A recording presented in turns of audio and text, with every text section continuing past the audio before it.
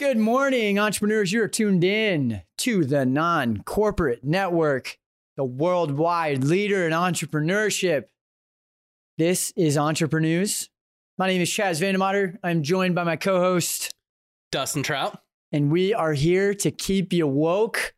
On this Wednesday morning, we discuss the top 6 trending small business stories for 3 minutes each. We each give our take. We keep you woke.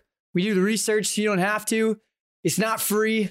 I'm sorry. You don't have to pull your credit card out, though. Just tell an entrepreneur about us. You only got to tell one, and you can listen today. Dustin, where can they find us at? Wherever you watch or listen content. We're on YouTube, Facebook, Instagram, LinkedIn. We're on every podcast channel, Google Podcast, Spotify. Essentially, wherever you're consuming content, just search for us. You'll find us. Entrepreneurs. I know entrepreneur is kind of a hard word, so we just changed it to news at the end, so we didn't have to spell it. Yeah. Without further ado, I think we're about ready to just dive right in. Dustin, you ready? Let's dive right in, man. All right. Getting into our first story. New retirement bill has perks for seniors and student loan borrowers. Get this, Dustin, a new bipartisan bill. Yes, you heard it right. Bipartisan bill will raise the age for required minimum distributions for accounts like 401ks and IRAs from 75 down to 72, or up to 75 from 72. It will also let workers repaying student loans to get company 401k matches, even if they're not saving in their workplace plan. This is called the Securing a Strong Retirement Act, and it was proposed on Tuesday. There's some other cool stuff too. I mean, it allows you to contribute more into your 401k if you're 50 and 60 years old to catch up essentially if you didn't contribute earlier. And so really trying to do a lot to help with the economic welfare of our country moving forward, help our people to build a little bit more wealth, save a little bit better, be woke about that process. Dustin, what are your thoughts on this new proposed bill? I absolutely love it. I don't know if they're trying to replace stimulus, but I think this would be good to coincide with stimulus. This is more of a long-term play, but I think the government needs to do more with how we can create more generational wealth. I mean, just long-term wealth in general. I know Trump, right before coronavirus hit, there was talks of making it to where all your investments into Wall Street were going to be tax deductible, which incentivizes investing into other American companies. Stuff like this where you don't need to take distributions. You can let your money grow a couple more years. I think all of these are going to help with long-term wealth for the American citizens. And I'm all for it. I think that the government should be doing more to create tax incentives or tax breaks to allow people to invest more into American businesses. I mean, at the end of the day, that creates jobs, that creates innovation, that all without the help of the government. And now I have less of a tax bill. I'm happy as a taxpayer. And so I think all around it'll make just a better ecosystem. So I love the conversations that are happening. What are your thoughts? Yeah, no, I think it's a great bill, and I hope to see it get passed. You know, I think there's a couple of things that I wonder. You know, there's a lot of things changing in terms of how business is done. There's a lot of freelance and gig economy workers, and so I know we're seeing kind of this "what about me" type of thing, where it's like, well, what if I don't have a 401k? What if I am not contributing that because I'm, not employed conventionally? So I hope that we don't leave those people behind, being that it is a growing sector of our economy. But in terms of, W-4 workers and having the ability to catch up, I think is a really amazing thing. And yeah, like you said, it's just like a long-term stimulus. It's a way to allow us to, even though this year may be hard, we maybe don't have the cash flow to be contributing as much as we'd like to. It gives us an opportunity to, recover from that. Yeah, it'll be interesting to see how they do the 401k matching. I mean, as a business, if someone is paying their student loans and I have to match, I mean, is there going to be a tax break for the business, or is this just going to be an added expense for businesses, which obviously is never a fun thing to deal with? Yeah, no, it'll be interesting to see how it's executed. But getting into our next story, Harley Davidson unveils a new electric bike called Serial One. These bikes are electric, as I mentioned, and they look pretty interesting, Dustin. I think this is a little bit outside of their business model, right? But we saw their stock price jump over 25% yesterday when they announced this. And Dow Jones down like 800 points. So it's pretty impressive that they're able to come out with an announcement like this. It shows that they're, investing in a different sector of the market. Dustin, does this warrant a 25+% stock increase? And what do you think about the pivot into this sector? To justify a 25% increase on top of a business that's, pretty large. I mean, they're a national company. Looking at the bikes, they do look pretty sweet, but I mean, when I hear a Harley Davidson rider, I, see someone it's a biker and, getting a big dude with a leather jacket, chaps and everything on a pedal bike that is electric. I just, the audience that I think they're trying to go after with this, although this is the way consumer behavior is moving, it's just, I don't see it in line. They're gonna have to do a very good job, use some of the cash that they've been saving up over the last 100 years to really penetrate a new audience. Cause I don't think the audience or affinity that they've had is going to be the same with these bikes. I think it's a good move, but it's all coming down to the execution. Yeah, no, I mean, you bring up some good points. I think that, there's a big trend that's coming. And I think, with all of the awareness into our carbon footprint, and as we continue to think about how do we save our planet, one way to do that is, stop driving gas-powered bikes and cars. And I'm sure that they're seeing that. And I'm sure they can't get the roar out of the engine when it's battery-powered compared to gas-powered. So knowing what's coming on their horizon, they had to do something. And, I think that this is an interesting move. They're banking on their brand loyalty and their kind of already established distribution to be able to push this further. And but it's almost like move. Two different product lines. I mean, you have the motorcycles. Cool. I can go to San Diego cruising motorcycle, but I'm not going to be on a electric pedal bike, on the 10 cruising to San Diego. So it's almost like two totally different industries or problems that they're solving. And so, I mean, I wonder if they're going to sell them out of the Harley Davidson shop too. Like you got a chopper sitting there next to your pedal bike. It's like, I don't know. We'll see. I mean, because that is a big thing, is that they're a real estate company, just like they are a business. Like they have robust, and I'll tell you, the other big thing is that they have a lot of apparel that people don't realize. They crush it on their apparel because people live for it. And so, knowing that, it's like, we're going to have biker jackets that say Serial One on the back of them now. I don't know. I think that is another opportunity for revenue there. I mean, it's high margin sales on things. Yeah. No, and it'll be interesting to see how that impacts the overall motorcycle business. I mean, it's, all jokes aside, I mean, we're going to start seeing streamers come from, the Harleys and stuff like that. Little bing, bing. They love that. They love that stuff in Colorado, though, with like the, the bikes and the breweries and everything. So, I mean, it's a trend. Micro breweries are popping off too. It's just one more thing. Well, getting into our next story here, home prices climb faster in Phoenix than other major U.S. cities. This is interesting. The S&P CoreLogic case Schiller 20 City Home Price Index showed the average Phoenix home price from August is 9.9% higher than it was August 2019. This is the largest increase across the board, and year-over-year increase of 5.2% nationally. So home prices are going up in a lot of these big cities, but especially here in Phoenix. Dustin, how long can Phoenix sustain this housing pricing increase? I think it has a pretty long future. I mean, it's simple. Pricing is predicated on supply and demand. There's only so many homes here in Phoenix, and a lot of the realtor friends out there are mentioning that supply is at an all-time low for the state. There's literally less than a month's worth supply, and we have record amounts of people moving here. So we have demand for housing, but no supply.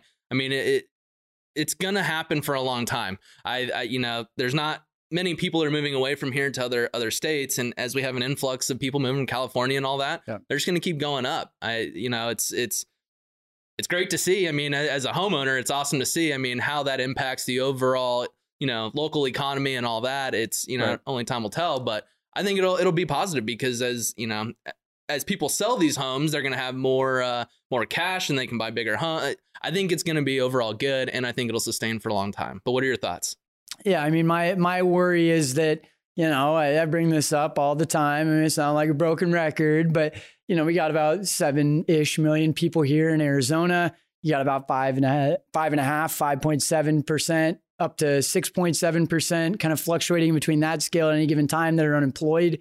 You get $800 and change in unemployment benefits monthly here in Arizona. And the minimum wage is $11. So even, before taxes, you're earning maybe $1,700, if not less. And so, this whole concept of, all the housing is going up. I assume that all real estate is also going to be going up. Renting is going to be going up. Mm-hmm. And so, as this kind of, there may be more scarcity, but it's all relative in terms of value. And so in a place like Arizona that's notoriously cheaper to live in, and the reason that there's an allure to come here is for that reason from these other places where it's more expensive. I can't imagine that, when these prices raise up to as much as San Francisco, like, Prop 208 may pass, and now all of a sudden, what's the difference between Arizona and any of these other places people are moving from? It's going to be the same price. And that's the beauty about the market. That means demand will go down, supply goes up, home prices will go down. It's all relative to what the actual market is. And I mean, to your point, it is going to raise stuff across the board, but with more people moving here, there's more money exchanging hands, which hopefully more jobs are being created. And ultimately that unemployment rate goes down, and these people are getting jobs are at a wage that's way larger than minimum wage, because there's a lot of demand. And I'd like to see more jobs be created than number of people moving here monthly, because right now it's the threshold. It'll catch up. We'll see. We'll see. We love Phoenix, so I don't want to bet against them. Another company I don't want to bet against is State 48. We are powered by State 48, and they do just amazing things. It's like a big brother brand that we can all kind of look up to here in the way that they're, providing social impact and, supporting such amazing causes. But Dustin, anything you want to mention about State 48? No, they're just awesome clothing, doing great for small businesses and nonprofits here in the Valley. I mean, they're just doing great for the overall community. So make sure to check them out, state48.com. Transition game strong. So going on to our next story. So there are millions of freelance workers that fear a Biden presidency may put them out of work.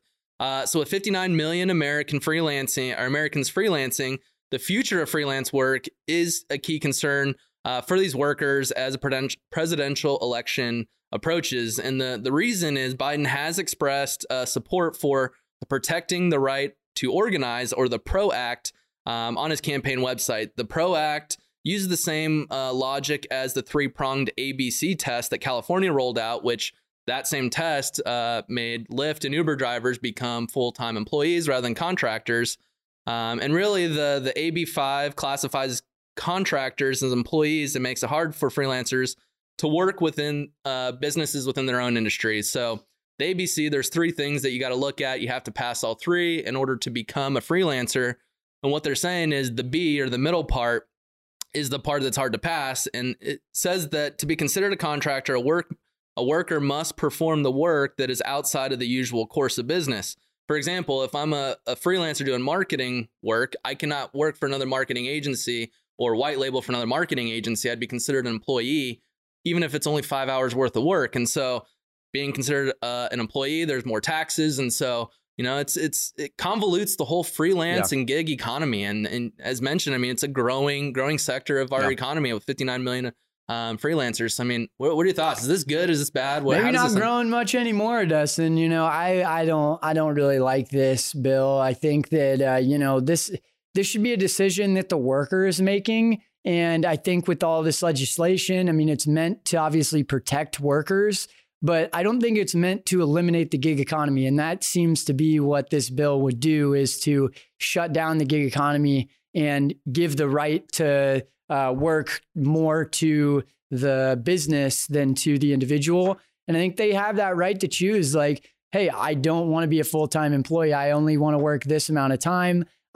I want to set my own hours. I want to, do X, Y, Z. Now, all of a sudden, there's no negotiating power. Like, they get to decide that. And with something like this, it's pretty much like you're forcing the hand of freelancers to either not eliminate prospective customers or customers they're currently working with due to the fact that they're going to have to become an employee, it's going to make it harder for them. And I don't think that that's what we're trying to accomplish here. Yeah, I mean that's the biggest thing is most freelancers, their first client is the full-time work that they left. I mean, there's a lot of marketing freelancers that their first client is the agency they're working at. It's, hey, I want to go try and start my own thing. Cool, here's my hourly, and now we're working together as I can expand my portfolio. So that would prevent that, which I mean that's how a lot of people start from freelance to grow businesses. So I think this is going to be a direct hindrance on business creation and business growth overall. Yeah, no, it's tough, Fiverr, Upwork, watch out for this legislation. You guys are going to be the next Uber and Lyft here. Exactly. So on to our next story. So Amazon says that third-party sellers made more than $3.5 billion from Amazon Day. Amazon said that the small and mid-sized businesses that sell on its marketplace had more than $3.5 billion, which is a 60% increase compared to last year. It's huge, almost double. Yeah. The company did not disclose the total Prime Day figures, but said third-party sellers, their sales grew more year over year than the Amazon's retail business. And so third party grew a lot quicker and more than Amazon's own business on Prime Day. So, Prime Day launched in 2015 and has been growing in popularity. It got pushed back because of COVID. So it really kind of signals the kickoff of holiday shopping season. The event also sees, heavy participation with more than 2.3 million small to medium-sized businesses making up the marketplace. And so, we've had a lot of talks on how Amazon is really leveraging third parties and collecting their data to then compete with them. But I mean, at the end of the day, they help small to mid-sized businesses make $3.5 billion in a day. I mean, what are your thoughts? I mean, are they still the bad guy in your eyes, or? Yeah, hell yeah, they're the bad guy. Are you serious? Like, wait, but make them sound so good. Let me throw some loaded facts at you, Dustin. They're gonna put half of these people out of business once they look at the receipts and see what people are buying. That's what they've been doing. Jeff Bezos sat there at the antitrust probe and couldn't say that they don't do that because they do it. And it's just like these sellers built your business. These sellers are the lifeblood of your business. And with you didn't mention how many sellers there are. I mean, 3.5 billion. There is hundreds of thousands, if not millions of people selling on Amazon. And that is what makes Amazon great. Not because Amazon has great products. All right, I don't need to go buy a Ring doorbell and an Alexa speaker. I mean, they've got like 20 things that they should be manufacturing, yet they keep private labeling the things that do well, and they're just cannibalizing their own market. I mean, the lifeblood is the sellers. And when you mess with the sellers and you take away their commissions and you go and private label the things that they're selling well, it just frustrates the hell out of me. I mean, it's just virtue signaling at its finest here. 3.5 billion. It's less profitable revenue that's being generated because of the sales. It's less profitable revenue because they've cut into the commissions with all the FBA requirements. I mean, it's great. Man, that's all negative, but Amazon gave them a platform to even make a buck. If you're so mad about that, create your Shopify store, pay money to drive your own traffic. I mean, if you're 100% reliant on Amazon for your money, and that is all you're doing and not diversifying your revenue lines, then that's on you. I mean, it's everyone knows what Amazon is doing, and to me, we can debate ethics all we want, but from a business perspective, it's genius. They built a platform. They hired engineers. They took time out of their day to build a platform so that Joe Schmo can sell his coffee on your platform and reach millions of people. They're taking the data and they're trying to better their business. Not anymore. You need to rewrite those bylaws and values as an organization. Joe Schmo goes and expands his own website and doesn't have to rely on Amazon. That would be what a smart business owner would do. Can't really rely on them unless he's relying on them crushing him. On to our next story, bringing it back here locally. So Chandler factory revamps for 5G cell phone growth with $100 million in upgrades to their factory. So NXP Semiconductors this week received the green light to start shipping its first components for an advanced gallium nitride factory here in Chandler. Gallium nitride is a material that is used to help build amplifiers, transistors, and other components that are installed atop of 5G towers. And so really they're building all the things to then make the 5G towers to make 5G accessible to Americans. The facility is in Northeast Chandler and employs about 1,500 people, including about 250 employees that are focused on producing this new gallium nitride components. AZ is a 5G manufacturing hotspot with over three manufacturing facilities, and Intel has planned over $12 billion in the next couple of years to increase their manufacturing power here in the 5G space. And so, talked about it a lot. Home prices are increasing. People are moving here. Tech is moving here. Manufacturing is moving here. EV is here. I mean, now we have 5G. Is Arizona trying to do too much and bring too much business, or is this good for the state? I mean, it shows that there's some good sandboxes out here in Arizona. I think there's a lot of legislation that's positive. Ducey's done a great job of helping to bring some of that in. Again, 208 is going to be interesting to see what happens there. But, I don't think they're doing too much. I think that, you got 12 cities, or we had 10 cities in the top 15 in terms of growth here in Arizona. And so there's plenty of places that you can kind of, we're seeing Chandler is becoming a big hotspot now. Old Town has become a pretty big hotspot for a lot of tech. It's almost, we're starting to see the identities of these different towns in Arizona and, where their proficiencies are, what they're known for. And so I think it's cool that we're getting an identity in a lot of these areas like Glendale and up north. And so I think it's cool. But just again, remaining cognizant of the fact that what made Arizona so alluring in the first place outside of our amazing weather and, the landscape is that the income tax is low and the cost of living is low. And now you can't really say either of those things, or at least you may not be able to soon. Not as low as it was.